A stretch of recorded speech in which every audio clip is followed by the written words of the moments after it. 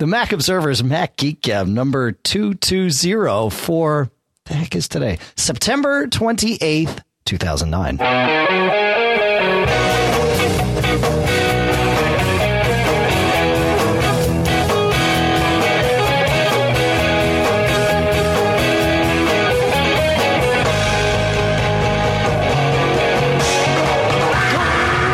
folks, and welcome to the Mac Observer's Mac Geek Gab.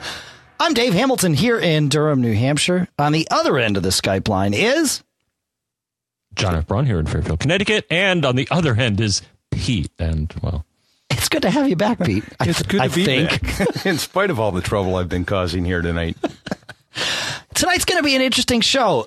We have actually quite a bit of content queued up. Lots of questions from you folks, some great tips, some cool stuff found. But to start off the show, John, you know, in a couple of weeks, and it is only a couple of weeks away, we're heading out to Las Vegas to go to Blog World Expo. And tonight we've got Dave Sinkin and Rick Calvert, the guys behind Blog World Expo, are coming on the show to talk to us. In fact, they're almost here. So this should be interesting. Do you have anything to say, John, before we try and loop these guys in? No, I just got a bucket of questions here, man. They better answer our questions. I'm sure they will. That's why they're coming on the thing, especially if we ask relevant questions. But we're secretly, Dave is a Mac guy, of course, like us. Rick is not, and so there's a movement afoot here of which we are an integral part, John, to convert Rick to the Mac and show him how to pry himself from the dark side. So, all right. Well, if you don't have anything to add to this, John, let's see if we can't loop these guys in and go from there. All right, John. So I think we've successfully vaulted the Skype hurdles here, and I'd like to welcome Rick Calvert and Dave Sinkin to the show. Welcome, Rick. Welcome, Dave. Hi, John. Hi, Dave. Guys. Yeah, it's our pleasure. So, Dave, you and I got to figure this out. So, you're going to be Dave number 16, right? And I'm going to be Dave number 12. Because that sounds good. Okay, that sounds good. As long as as I mentioned, as long as I'm not Dave number 2. That's right. Nobody wants to be number 2. Exactly. Okay. Nope. So this is not the first year of Blog World Expo, of course, but it is the first year that you've integrated New Media Expo in. How old is Blog World Expo, Dave? This is actually the third year that we're holding the event. We put together plans for the event in 2006, and actually Rick's got a little interesting backstory on the name New Media Expo as it relates to Blog World. So I'm going to kick it over to Rick to kick that off. Well, you guys, John and Dave, both know Tim Berkwin, I'm sure. Yes. And Tim and I knew each other before either of us had started either Blog World or New Media Expo, which obviously was originally Podcast Expo. And the year that we launched Blog World, I literally found out about New Media Expo about 3 days before we were going to announce the launch of Blog World. And I went down and talked to Tim and said, hey, hi, good to see you, and gave him my card and said, this is what the show we're about to announce. And he kind of looked at me a little funny, and I said, actually, the name of the show is going to be Blog World and New Media Expo. And that year, Podcast Expo was called Podcast and Portable Media Expo. Right. And he said, that's weird because next year we're calling our show Podcast and New Media Expo. So it's actually the shows merging together kind of eliminated a little name confusion between the two, and we think has made it bigger and better than ever. So. That's great. Yeah. So, John, neither John nor I have ever been to Blog World Expo. We've both been to all of the podcast expos in all incarnations of their name. And I'm actually very much looking forward to going to Blog World Expo. Tell us a little bit about what we can expect, what we and of course any of our listeners that are going to attend can expect to see there and expect to run into. And tell us more about the Blog World side, and then if we can, kind of as a separate topic, talk about the integration of the podcasting track into it. If it's possible to split those out, or if it's become more of a morph thing, well, then that's how we'll go. I think, and Dave can chime in here too, I think the most important thing that it seems to so many podcasters is that the podcasting portion is really remaining very consistent with what they had experienced at Podcast Expo in the past. Lots of the same speakers or speakers from the same genre, lots of the same, podcast rock stars you'd expect to see at Podcast Expo in the past. They'll all be there. The difference for them, and I think significant, is that there's also all of these other rock stars from the social media space and influencers and really great people that you can learn from the blogging side, from the internet, TV, and radio side. And one thing that I always noticed about New Media Expo or Podcast Expo is that it seemed to be so narrow in focus in not even, for example, Chad Vader hadn't been to Podcast Expo. And I don't see a distinction as a consumer between YouTube and a podcast. Now, a true podcaster, a pure podcaster would make that distinction, but as a consumer, I don't.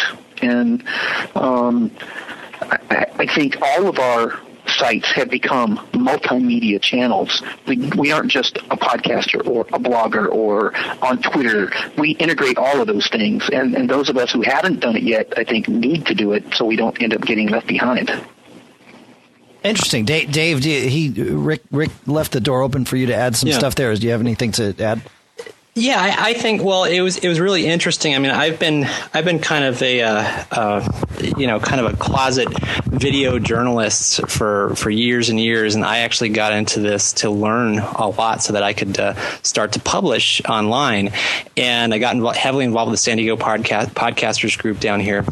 And, the interesting experience that I had when the group started was that, there was a tremendous amount of emphasis and time spent talking about, sort of problems in growing shows. There's some great shows, some great podcasts that are produced here in San Diego, and you never hear about them. And they didn't have a really good handle on distribution or reach beyond the local area.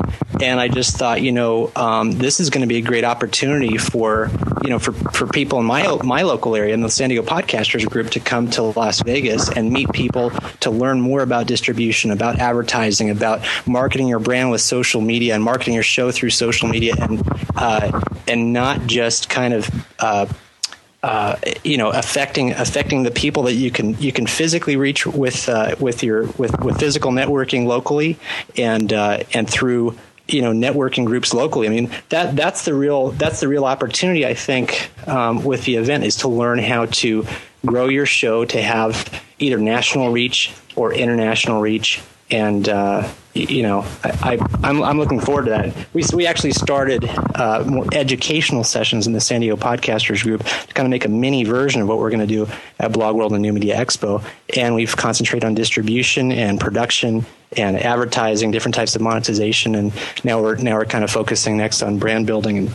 And so those are the things that I think are going to be valuable for podcasters coming to the show for the first time this year. That's great. So it really is kind of a melding of all the worlds, and you're not keeping this podcast track separate from the rest of the show, and it really is kind of bringing the hive mind together, if you would. It's from the way it sounds to me. Yeah, it's go ahead, Rick. Well, I was just going to say absolutely. I mean, the whole goal, when we first had the concept for Blog World, and so go back to the story of Tim Berkwin and I, we, unbeknownst to each other, led these parallel lives for a couple of years where we were both trade show producers. That's our day job. And I became a blogger as a hobby, and Tim became a podcaster as a hobby. And eventually Tim wanted to go to this podcasting event, and it didn't exist, so he created it. I wanted to go to the blogging event, and it didn't exist, so we created pointed it. The biggest difference was Podcast Expo, again, pretty much stayed with podcasting only focus, where we, before the first show, said, okay, wait a minute, this thing is not just blogging, it's podcasting, it's internet radio, it's internet TV, it's social networking. It's all of those things combined is what, we call new media or social media.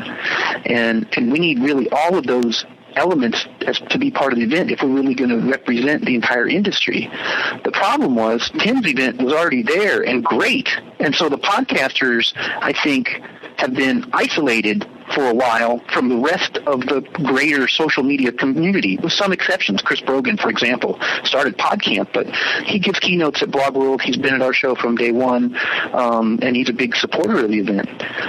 But we weren't able to attract big numbers of podcasters in the past because they were happy going to Tim's show. Sure. Well, and to be fair, there was some, especially in the first, maybe even second year, some camaraderie there. The hallway conversations that would happen were very, very focused and like you said, very a lot of tunnel vision there with a singular focus. But there was a lot of learning to happen. That kind of the show had moved on beyond that anyway, and I think that this evolution is great for it. Let's talk a little bit about a couple of things to do with the show. One is you recently announced, and I thank goodness that you did, a better way for people to interact with or use the schedule for the upcoming show, and that is that because the first one that was a bunch of GIF images or whatever it was, guys, it sucked. Yeah, that's right. But now you can use sked.org to build your schedule for the show and sync it down to your Mac with iCal or BusyCal and to your iPhone and all of that stuff. And I'm very glad that came about. So I wanted to make sure everybody here knew about that. Is there? Do you have anything to add? Go ahead, John. Yeah. All right, just some mundane stuff here, but just to make sure you guys hit it here. So I think this is hinting at because I think I looked at one point for a schedule and didn't really find anything. But I'm going to assume if you just a high level here, so I'm going to assume there's exhibits like every show. Conference with multiple tracks, and I would gather that this helps you schedule that in a sensible fashion. I don't know if there's too many tracks for you to bounce around, or should you follow a single track or whatever? And then I'm wondering about maybe some of the what should I call them, networking opportunities outside of the show proper. Dave, do you want to take that one? Are you referring to evening events? He is. Okay. Yeah, perhaps adult in that there will be refreshing beverages and all that sort of thing, but including again things to do, keynotes, and anything that you want to point out that people shouldn't miss. Well, for keynotes, actually, let's see. We can't give you. We can't announce all of the keynotes right now. We have most of them that we can announce, and they're public on the sked.org site. We've got a Thursday morning keynote from Laura Fitton. That's the first day of the Full Access Pass conference track called Social Media Business Summit, and that's a 3-day conference track, and only Full Access Pass holders can access the sessions in that track. The Thursday luncheon keynote will be Kara Swisher, who's co-executive editor and producer of All Things D, and she'll be interviewing Scott Monty from Ford. Oh, cool.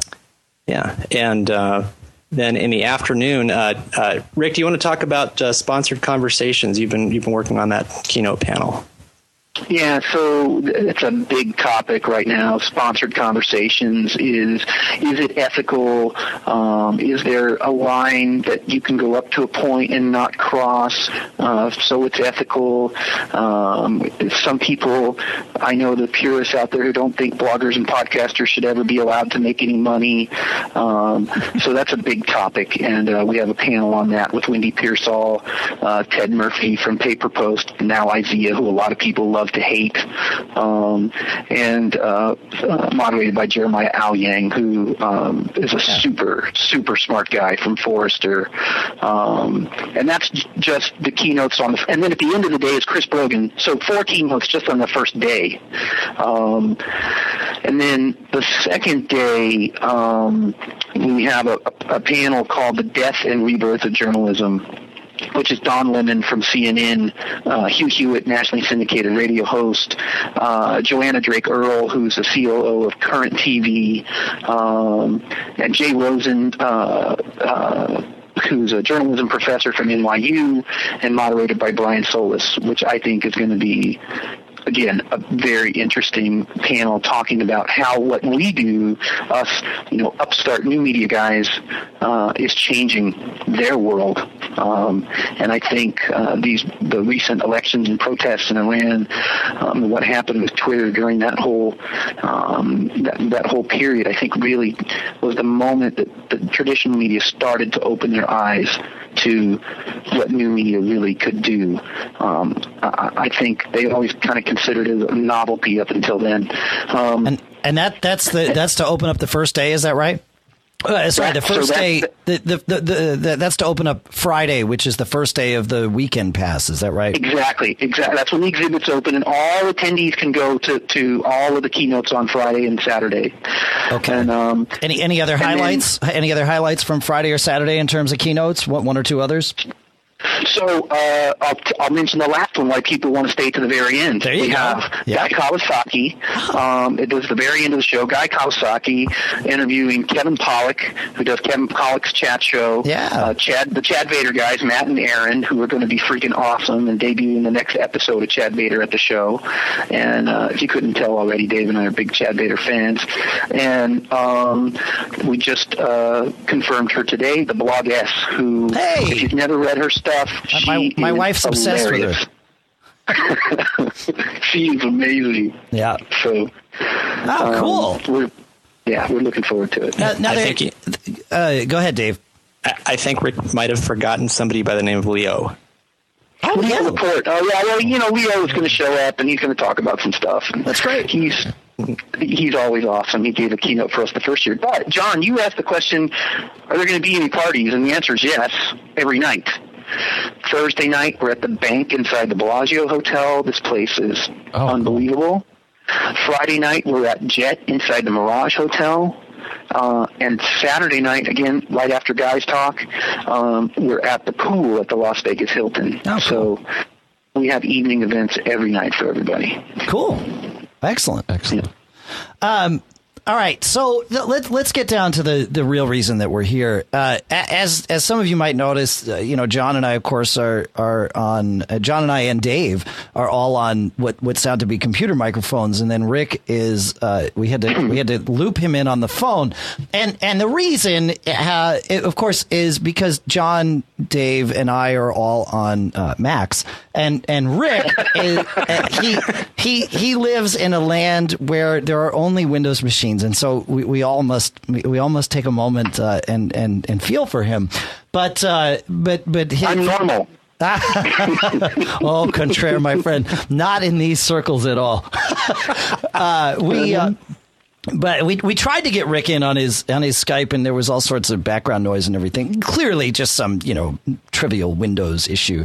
But we got him on here. So Dave has been pushing me and by proxy John to join this crusade to recruit you to away from the dark side. Rick, what is it that's keeping you from relinquishing or from having the dark side relinquish its control upon you?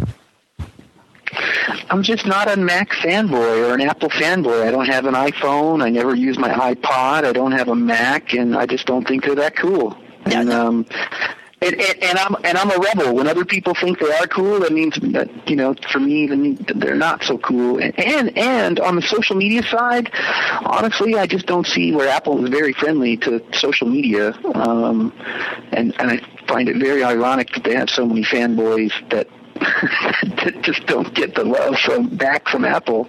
But probably never get them as a sponsor now, but that's just the way I see it. No, yeah, you're right. Apple has a very strange relationship with the media, and they pulled out of Macworld. Yes, they did. That's right. Yeah, no, they're interesting, and I wouldn't say that you need to be a fanboy to be a Mac fan. my Mac usage started and maintained simply because I was out there fixing Windows machines all day. I had a consulting business where 90% of the work I did was on Windows stuff, and I frankly just wanted my computer to work when I got home, so I stuck with the Mac. Well, so hold on. So let's dive into this if you guys don't mind. I love having this discussion, especially because I know you guys. I'm outnumbered. You guys are smarter than me, so I probably don't know what the hell I'm talking about. But wasn't the reason 90% of your time was fixing Windows machines because 90% of the people own Windows machines? Okay, and because it's easier for hackers to hack machines that have more users than machines that don't have as many users, and have an open system versus a closed system, and all those sort of things. You're right. It certainly, Ignore that question. No. This is a good question because I found a very interesting thing in the 15 years that I was doing field service calls. And you're right. Of course, there are more Windows machines out there, and then there were proportionally even more than there are now, right? So certainly that's why most of my work was on Windows machines. But I noticed something, and this was independent of the number of machines that I was on. 90% of the time that I went to do a Windows service call, it was to fix something that was broken on the computer, either hardware or software, and restore the computer to functionality that it had prior. 10% of the calls were to add something, to train the user on something new, to enhance functionality. On the Mac side, it was exactly the opposite. It was 90% of the time I was there installing something new, training them how to do something new, adding functionality, be it in the user's head or on the computer itself. There was 10% of the time I was fixing the problem.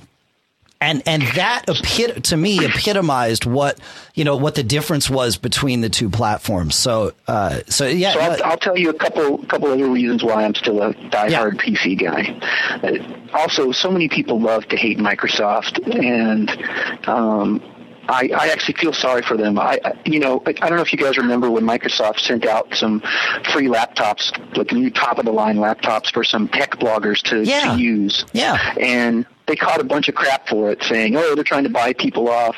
And I posted at the time, you know what? If they wouldn't have sent them those free computers, they never would have tried them in the first place, because they're all Mac users. So they just have to try harder. And that's not even a PC thing. It's a Windows thing, which comes with PC. But so quick story.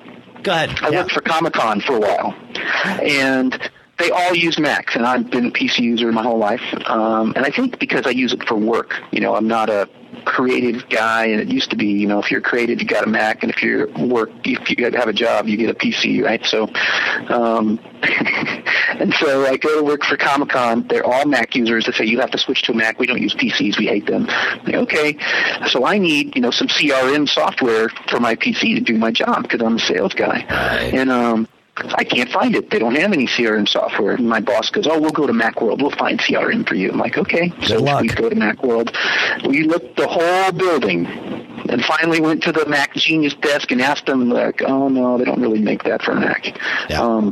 Now, that's changing with Web 2.0. And sure, Salesforce works on anything. Right. Yeah.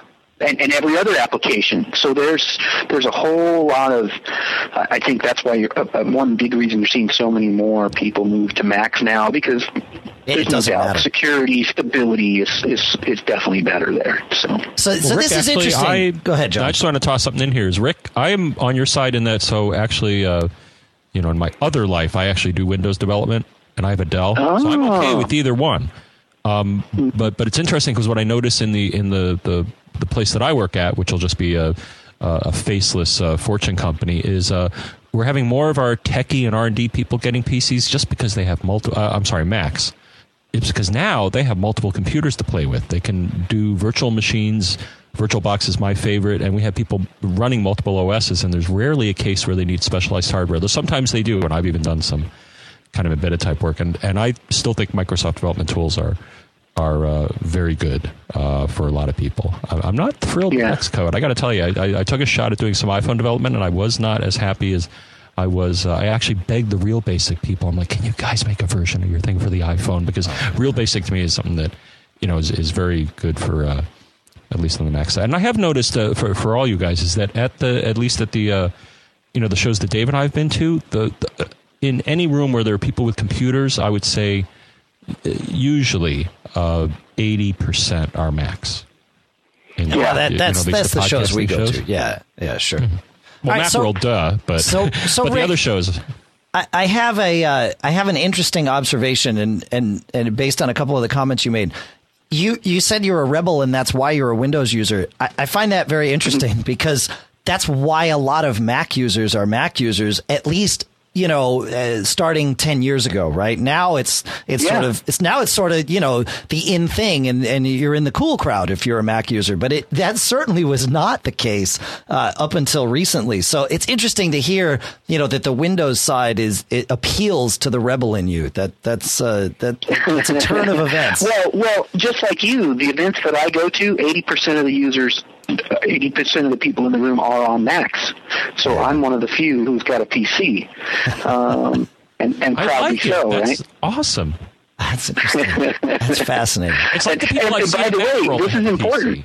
Most bloggers are PC users. Yeah. Most podcasters, I think, are Mac users. That's probably true. Yeah. Yep. Yeah. Interesting. Well, All right, cool. I need to become a podcaster. I need to become a serious podcaster. I was the when I started on Macs. It was 87, I think, and I was the rebel. Everybody around me had a PC, and they didn't have any Macs in my curriculum. So I bought a Mac and taught myself how to use it, and started with Adobe Illustrator 1.0 and Photoshop 1.0, and was using them when the OS was on a floppy disk, and everybody just saw Macs on some special commercials, and there weren't any to be had. So one more thing, by the way, on the Mac PC argument. Until I started blogging, I was a really serious gamer, and you could not get the same titles on a Mac as you could on a PC. Right. It's much more limited. Now, I don't know if that's changing more recently, but it's changing. You usually get the title, months ahead of time, and you'd have more titles available on a PC. And it's still the case. It's changing, but it has not changed. So, all right. So, Blog World Expo is October 15th through 17th. There are still passes available. There are still hotel rooms available, and for the hotel rooms, you guys got a great rate for people. I think that lasts at least for a couple more days, if not longer, depending on what the availability is. But for passes, the early bird pricing has expired, but you can still get 20% off. Dave, correct me if I'm wrong, but you can still get 20% off. Okay, with the Observer VIP code, if you use that at checkout. So be sure to apply that to make sure you get your discount. And John and I will be there in town. I think we're both arriving on late night on the 14th, so we'll be there all the way through. And I look forward to seeing you guys. Is there any parting words that before John and I detour off and get back to our regularly scheduled Mac programming? Dave? I don't think you really converted him to Mac or made any headway whatsoever. So I was kind of counting on this and looking forward to it for several weeks. So I'm stubborn. I'm kind of crushed. Look, man, this is a very subtle. It's a battle full of nuances, and we'll get him there. But you got to understand that these things take time. John and I are professionals at this. We do know what we're doing, and we will succeed. But we can't convert everyone on the first step. We've got to, it's very, very subtle, very, very subtle. So when subtle discussion fails, physical confrontation and abuse works well. Well, we're bringing our sledgehammers to Blog World Expo, so we'll take care of all his hardware there. He'll be forced to go out and buy new stuff, and so maybe that'll give him an opportunity to rethink his mistakes. So it sounds reasonable enough. Sledgehammers are always reasonable. That's right. All right. So go ahead. Oh, I was just going to say, on a more serious note, I hope that folks can come out and join us. I think that they're going to have a lot of fun. I think they're going to learn a lot, and they're going to get to see a lot of friends there. So just hoping everybody can come out and join us. Awesome. Well, thanks for coming on the show. Again, this was Rick Calvert and Dave Sinkin from Blog World Expo. You can learn all about it at blogworldexpo.com. Rick and Dave, thank you so much for making the time. It was a pleasure having you. Thanks, you guys. Thank you. We'll see you out in Vegas. We'll see you in Vegas. Go. All right, so we're back. We unpaused Audio Hijack. We got rid of them. It was interesting finding that the Rebel is the one that wants to use the Windows machine now. That's with all the people buying Macs these days. It almost is a kind of reverse Rebel counterculture. Certainly in our world, and I don't just mean it makes Mac world, it's almost like buying a Zune. It just makes you stand out. Yeah, it's fascinating. Yeah, because everybody's got an iPhone or an iPod now. Yeah. Well, they still got that. There's still some nice PCs. That's right. I've seen some latest Dell designs. Sony always has something nice. Yeah. All right, I gotta. I have to, and I also want to tell everyone about our first sponsor, which is no stranger to regular listeners of this show, and that is Audio Engine at audioengineusa.com. We're talking about the Audio Engine 2, the A2 speakers. These are desktop speakers, 2 separate speakers. There's an amplifier in one of them, so you connect your computer to, I believe it's the left one, and then you run a cable from the left one over to the right one, and you get beautiful stereo sound. You can get a nice separation out of it. These things are small. They fit on your desk very easily, but they have a ton of low end. They built a bass port into them. They actually have 2 speakers in each enclosure, a tweeter and a woofer. And, for my birthday last week, John, the family got me, the new Beatles remastered, box set. And I've been listening to that at the house, almost nonstop since I got it. And this stuff just sounds great through these speakers. They're $199. You can get them in black or white. So you have twice as many choices as you had with the first automobile, which is fantastic. And you can see everything at audioengineusa.com. In fact, we have a coupon code for Audio Engine, and I believe it's MGG10. That's MGGTEN, and I'm hoping I'm getting that right. And if I'm not, hang on. I just gotta look it up. That's the reality of the situation. I want to make sure I get this right for all you guys out here. So Audio Engine, it is MGG10, MGGTEN, all caps. That will get you 10% off. So that gets them for you for about $180. Dude, the more you talk, the more money people save. I mean, you had a code for the show. You got one for these. I mean, just keep talking. Just keep talking. Give me more. That's right. You can't afford not to listen to us. Okay. All right. So that's audioengineusa.com. All right. Let's get into some of these questions here, John. Let's talk about Drew. Right? Should we talk about Drew? This was an interesting thing. Yeah. I did not know the answer to this when it came in, and I was very pleasantly surprised when I thought found I knew, but I was wrong. Okay. All right. So Drew writes, I've been using BB Edit, but it's important to note, don't tune out because this question asks about BB Edit and you don't use BB Edit, even though you probably should. But it applies. It's a more global thing than that. So Drew asks, I've been using BB Edit for about 6 months now, and I love it. I know that you're BB Edit aficionados and can assist me in finding the answer to my question. I would like to change the format of the timestamp when I insert it from the Edit, Insert, Full Timestamp menu. When I insert the timestamp, it looks like this. And he goes on to show me what the timestamp looks like. I would like to have 24-hour time, get rid of the AM, PM, get rid of the time zone. Any assistance would be appreciated. Thanks for a great podcast. Okay, Drew. This gets very interesting. I started digging around inside BB Edit, John, to no avail. And then I thought, those bare bones guys. That's what I thought. That's where it is. Obviously, it's in the application itself because almost every application under the app itself has a preferences. And it did. It had a preferences thing, but there was nothing in there. And I thought, those guys somewhere. Yeah, those guys at Bare Bones, they're all about flexibility. So not being able to customize this is crazy. And so then I thought, wait a minute. These guys like to follow Apple's rules. So let me go and hunt around in system preferences. And sure enough, in BB Edit follows whatever is selected in system preferences, language and text. Now, it's language and text in Snow Leopard. I think it's called international. It is. It's international in Leopard, right? So 10.6, it's called language and text. In 10.5, it's called international.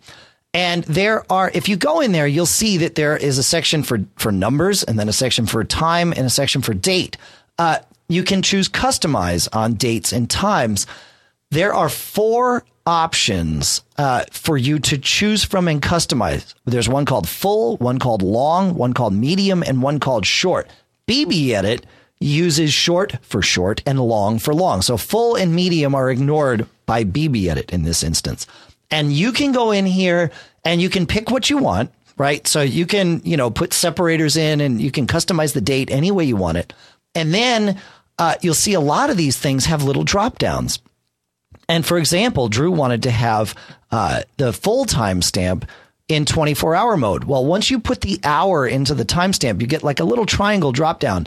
And there are 8 options. And it's interesting. You can do the time, 12-hour time with and without leading zeros, 24-hour time with and without leading zeros. And then you can do 12-hour time with the clock starting at 0 for midnight. And then you can do 24-hour time with the clock starting at 1 for midnight. You want to talk about confusing the heck out of yourself. I don't know why you'd want to do either of those, but it's an option and you can choose to do it or not to. And my guess is there's somewhere where that's how it's measured. But gosh, I'm looking over here at Pilot Pete, who flies all over the world, and he's never heard of this, have you? No, I haven't heard of doing it that way. I can't imagine why you'd want to. Different. It's different. Yeah, you're counting the numbers of hours, I guess. But yeah, that's different. It's kind of like, first century. Well, it's awesome. All right. Century. That's right. If we go back in time, maybe they'll do it. Yeah. So that's the formats section. Now, I did notice something on my Snow Leopard machine. There's also a text selection and language and text. Apparently, it does automatic character replacement. Right. Which I hadn't seen that before. I just kind of stumbled across it because we were there. But so if you do like, paren, C paren, it'll do a copyright symbol and so on. Right. Yes, that's right. That's new in Snow Leopard. Yeah, it's sort of a poor man's text expander, if you will. That's right. Yeah, and like if you do 1/2, there's usually a one, or often there's a 1/2 symbol in a lot of fonts. So that's kind of neat. Never noticed that. Yeah. Cool. This is a good one. All right, so John's been looking forward to this one. So we're moving on at John's request to John. And John writes, I've got a right-clicking conundrum. Right-clicking gives me extra fields that are blank. The screenshots and audio. Oh, that's right. He gave us audio. I completely forgot, and I don't have the audio here. You know what? I'm going to put the show. I'm going to put the show on pause and see if I can't find it. Hang on 1 second. All right, I think we have it. Hi, John and Dave. This is John from New York City, and I usually pride myself on figuring out my Mac problems, but I got one that's kind of got me stumped, so I'm turning to you guys. I've sent you a few screenshots, but I'll kind of describe them in case someone can't see them. When I'm in iTunes or actually kind of any place throughout the Finder as well and other programs, when I right-click on different items, sometimes I get extra menu items that are blank that shouldn't be seen. Like, for example, if I'm in iTunes and I right-click on your podcast, I get all these different options I could do with that file. And then at the bottom, under Get Album Artwork and under Apply Sort field, look like there are 2 more areas that should have menu items in them that are blank. And these 2 blank areas are separated by a field separator. If I'm in Flex, for example, and I've sent a screenshot of that, there are all kinds of like blank areas that don't have any options in them. And this was happening in Leopard, and I didn't deal with it because I knew I was upgrading to Snow Leopard, which I did through just the regular update. But it was a very recent build of Leopard as well. So something I've done, I guess, has messed up the right-clicking in the menu items that show up there. It doesn't affect functionally how anything works, but it's just, irritating that these extra things are there. So if you guys could help me figure this out, that would be great. All right. So we dug into this a little bit here, John.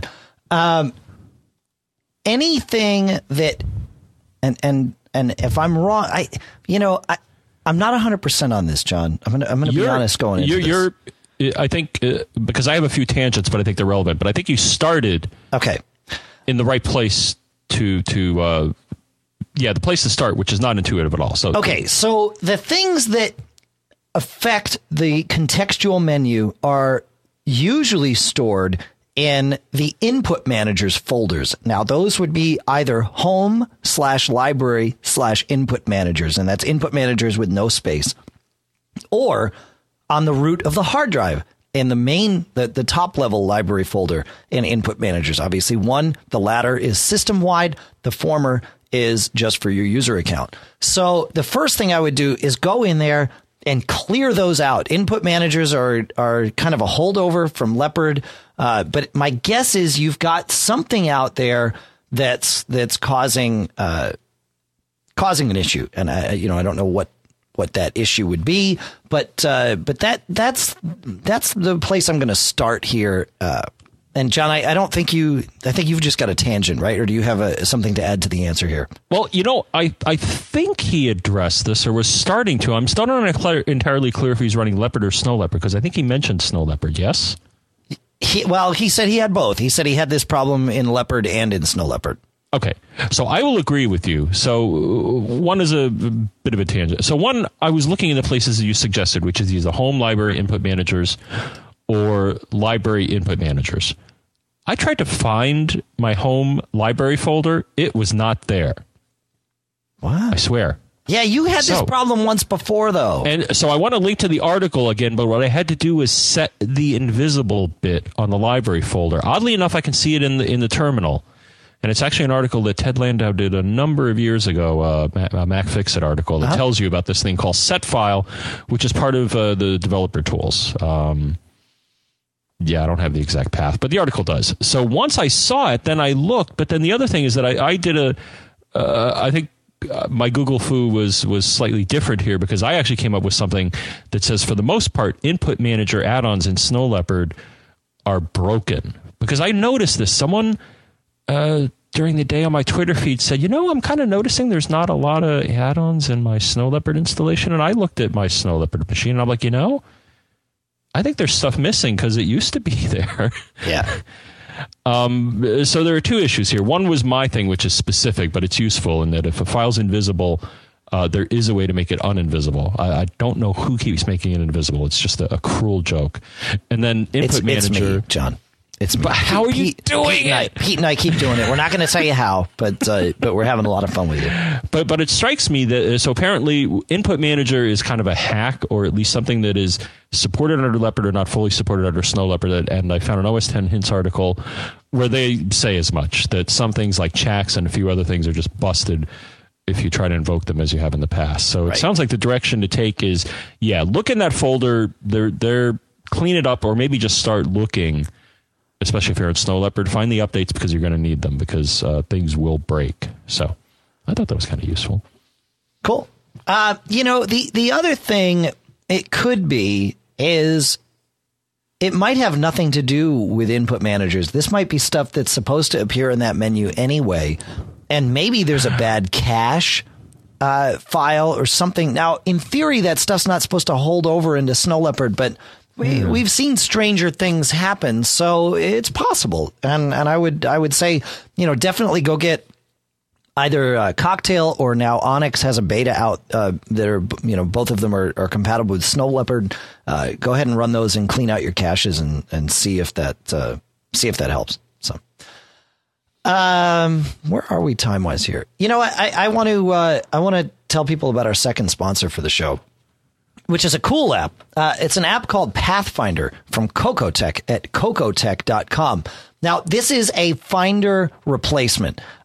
It does nearly everything that the Finder does and then some. A couple of things that it'll do dual pane file browsing, right? So you can have one window open where you've got one folder navigated, and then on the left, another folder navigated, and you can drag files between them. You can change your navigation in one without it changing in the other, and really kind of get things drilled down. It's also got a drop stack. Now, this is an interesting concept. John, have you ever been in one folder and you say, I want to take this file and copy it somewhere else, or move it somewhere else. And so what you got to do is you either got to, open up another window right, and open another window. That's navigate how you do through. it. Right. Or you drag to the desktop, right? And, hold it there and do this. Well, the drop stack, you drag the file to the drop stack, then you go navigate. Now, the cool thing is you can, let's say you drop three files to the drop stack, right? It treats it like a stack. So the last thing in is the first thing out. So you drag 3 files to the stack. Now you go to the folder where you want the topmost file and you drag that out. Boom. Now, if it's on the same drive, it has moved it. If it's a different drive, it has copied it, just like the Finder would have done. Now you go to another place and now the next topmost folder or item on the stack, you can drag out. And this makes things really handy. It might not sound like a lot, but as soon as you start using it, you see the power. You have, it is compatible with Snow Leopard. There is a 64-bit version coming. I saw it on their Twitter feed today, but the current version works fine, in Snow Leopard. It is available for $39.95, and of course, you can get a 30-day free demo from cocotech.com. And again, this is Pathfinder, available at cocotech.com, and it's $39.95. But go ahead and try it for free. You get 30 days to decide that it's completely invaluable and you couldn't possibly live without it. So check it out, pathfinder.com. And now, speaking of apps, but not necessarily those on the Mac, let's see what Michael has to say. Hey, John and Dave. This is Michael calling in again from Chicago. I've got a question for you that I think might pertain to I'm assuming pertains to Snow Leopard, since that's been the big change in my computer. When I first installed Snow Leopard, everything was running great. Oh, wait. And then after about a week, I've played the wrong Michael.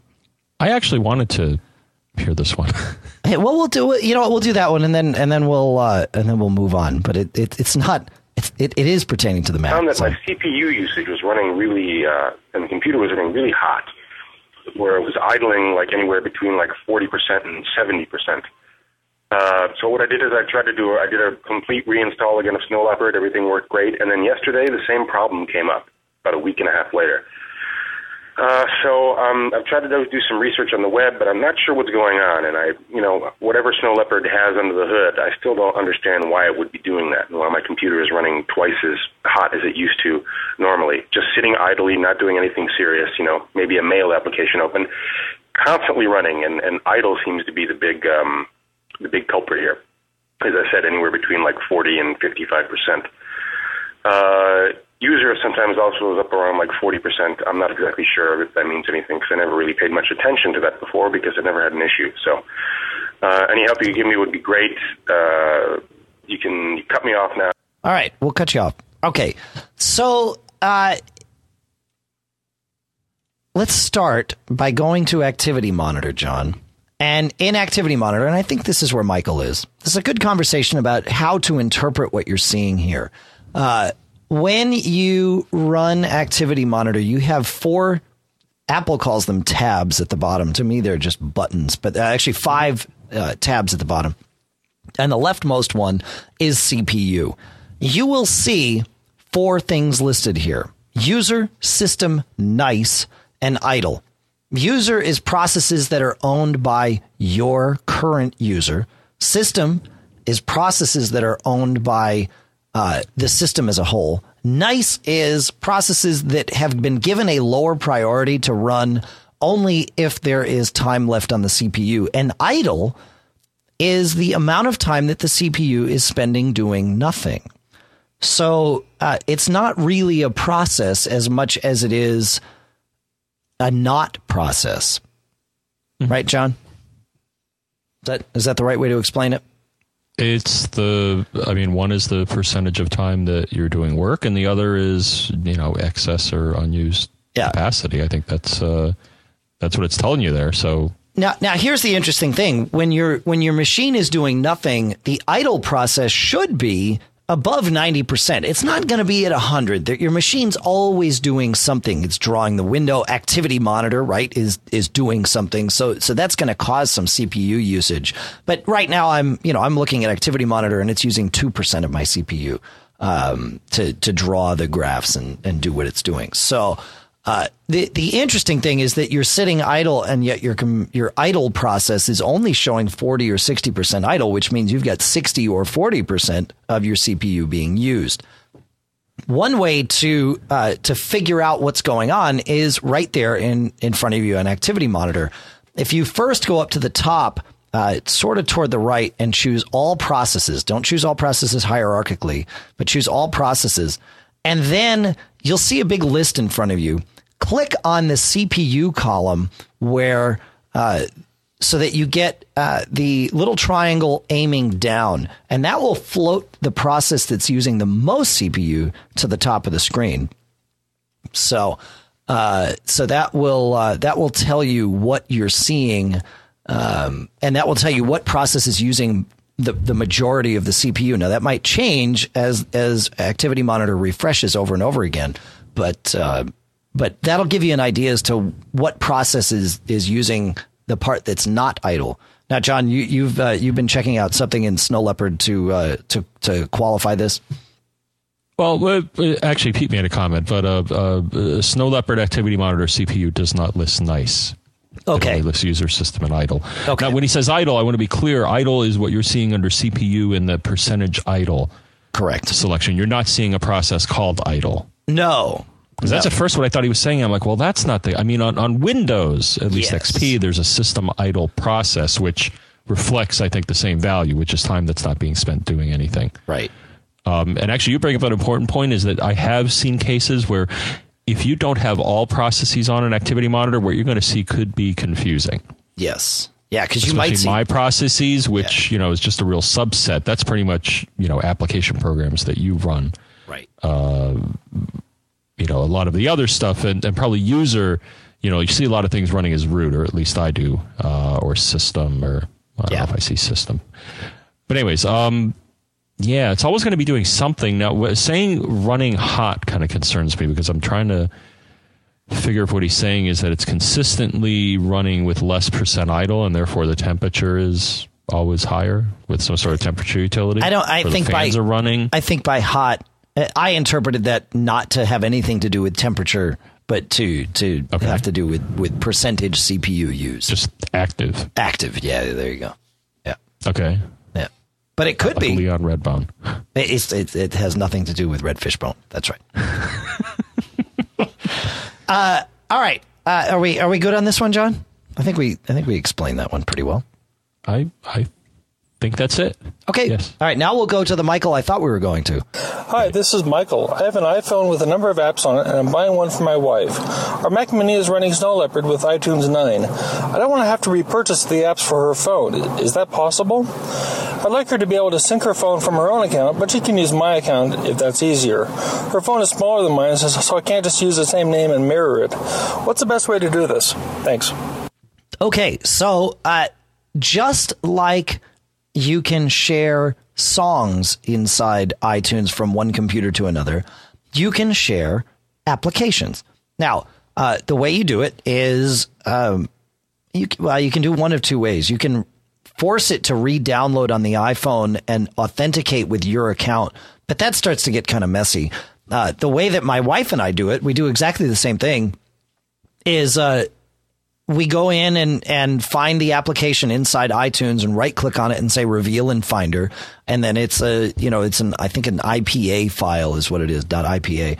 And so I send that file to her and she drags it into her iTunes. And then once she drags it in, it appears in her applications. But for the first one, what she has to do is double click on it and it'll come up and it'll say, you don't have permission to use this application.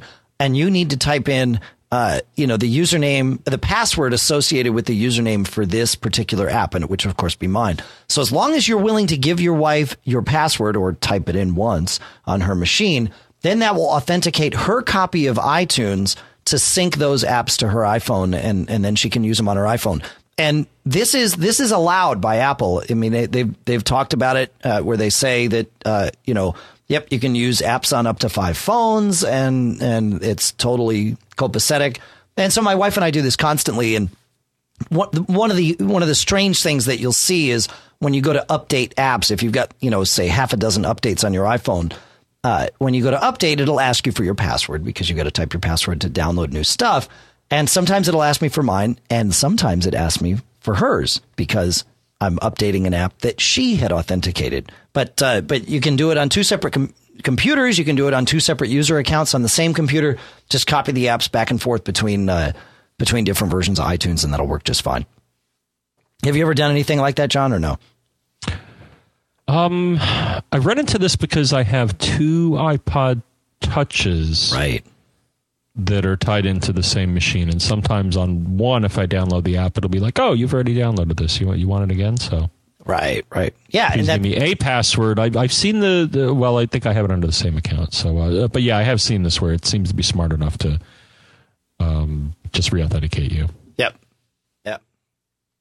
Cool. All right. We can do a couple of more things here before we print this one out the door.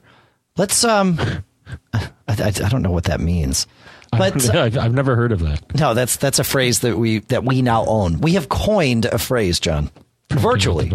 But yeah, that's right. Last week we talked about JumpCut. I talked about JumpCut as a multiple clipboard utility to use, and it worked in Snow Leopard. And lots of you wrote in. I think Jeff was the first one. He caught me on Twitter and said, yeah, JumpCut's nice, but you should check out Clip Menu, which is at clipmenu.com. And boy, howdy, Jeff, you were right. It's way better than JumpCut. So boy, howdy. You got it. I lived in Texas for 6 years. There are things you pick up. It's so much better. It works better. It has more features. It's smoother. It's more Mac-like. And I really like it. So it's very customizable. And I actually didn't like it at first, but was able to customize it. I wanted to put everything in subfolders, and it's like, no, give me this stuff in one big folder. I'm fine with that. And now I am living again in multiple clipboard bliss. So Clip Menu at clipmenu.com. Mm-hmm. All right, so that's one. Should we? I got one. You got one? Go. Well, I just noticed it today when I was doing some prep for the show. If you drag a bunch of PDF documents over Preview, what happens on my Leopard machine is it opens separate windows for each one. On Snow Leopard, because there's a newer version of Preview, it opened them all up in one window. And at first I thought, well, wait, No, actually, I highlighted a bunch and I did a right-click and said open with Preview. Okay. Not that should make a difference, but maybe it did because it opened it up in a single window. And I'm like, oh, well, that's not right. But then I looked on the right side of the window, and it was an icon for each of the documents with like a nice little stack of pages indicating the number of them. I'm like, oh, well, that's interesting. And having the file name. So that was kind of weird. Sweet. Didn't expect that. So tiny little thing, easy to try out. Preview is, not bad for what it is. No, one thing that I wind up using Preview for, I use PDF Pen a lot to, put signatures in and rearrange things if I need to, and you can edit text sometimes, which is cool.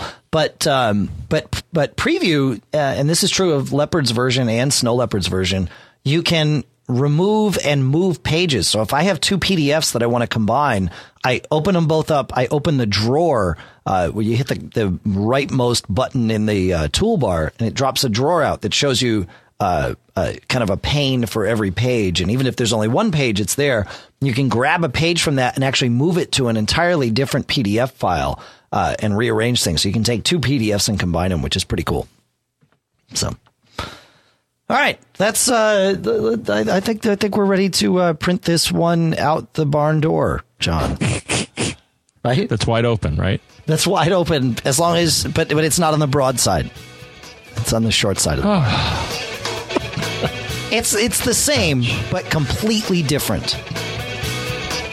Mm-hmm. Uh-huh. We'll just let you sit with that for a minute while we relax. No, we're not going to let you sit. We're going to tell you because, you're probably just itching to get in touch with us. I know. Especially I would being be. A fall. That's right. After all, we said you can't afford not to listen to this show. And the more you listen, the more you save. Audio comments can be phoned in to 206-666-GEEK, which is 4335. That's right. But we actually find that we prefer audio comments to be emailed to us at feedback@macgeekgab.com. Now, I thought you said feedback at MacGeekGab.com. Now, you listen to me. I said feedback at MacGeekGab.com, and I meant it. You can do this straight from your iPhone. You can use the voice record or the voice memo app or whatever the heck it's called, right? Mm-hmm. And you can record a little voice memo there on your iPhone and then send that along right from your iPhone. You can email it to us at feedback at MacGeekGab.com, and I mean that. And it sounds great. So it's called Voice Memos is the app on your iPhone. We can remember the email address. We can't remember the app, but thankfully you can search for it and it works. Yeah, I got to send one in. Actually, I was trying it the other day. I do have one set of earphones that also have a microphone in them. It has a funky plug, but it works on the touch as well. That's right. It does work on the touch as long as you have some sort of microphone on it. That's right. You can Skype us to Mac Geek Gab, and we've proven that it works because I think one of the comments we played tonight came in through Skype. iPhonealley.com is where Michael Johnston publishes all this great iPhone news, and you can find him there. He's also the one, of course, that converts the show to AAC for us and for you. CashFly provides all the bandwidth for us and for you to get this show. The podcast marketplace includes, of course, the A2 desktop speakers from Audio Engine, Yojimbo from Barebones Software, Text Expander and Text Expander Touch from Smile on My Mac, Notebook from Circus Ponies, excuse me. And they're not phonies over there. There is no H in that name. Those guys know what they're doing. And Pathfinder 5 from Cocotech, of course, all through the Backbeat Media Podcast Network. Got anything to add, John? No, I have something to take away, though. All right, what do you have to take away? No, I don't know. Myself. Yeah, we got to take ourselves away. And I got one. A shout out to Gary Boudreau in Baton Rouge, Louisiana, a high school classmate of mine. He's a show listener. Awesome. 30 years ago, high school reunion this weekend. It was great. Gary, thanks for listening. All of you, thanks for listening. Thanks, Pilot Pete. And Gary, don't get caught. Made up.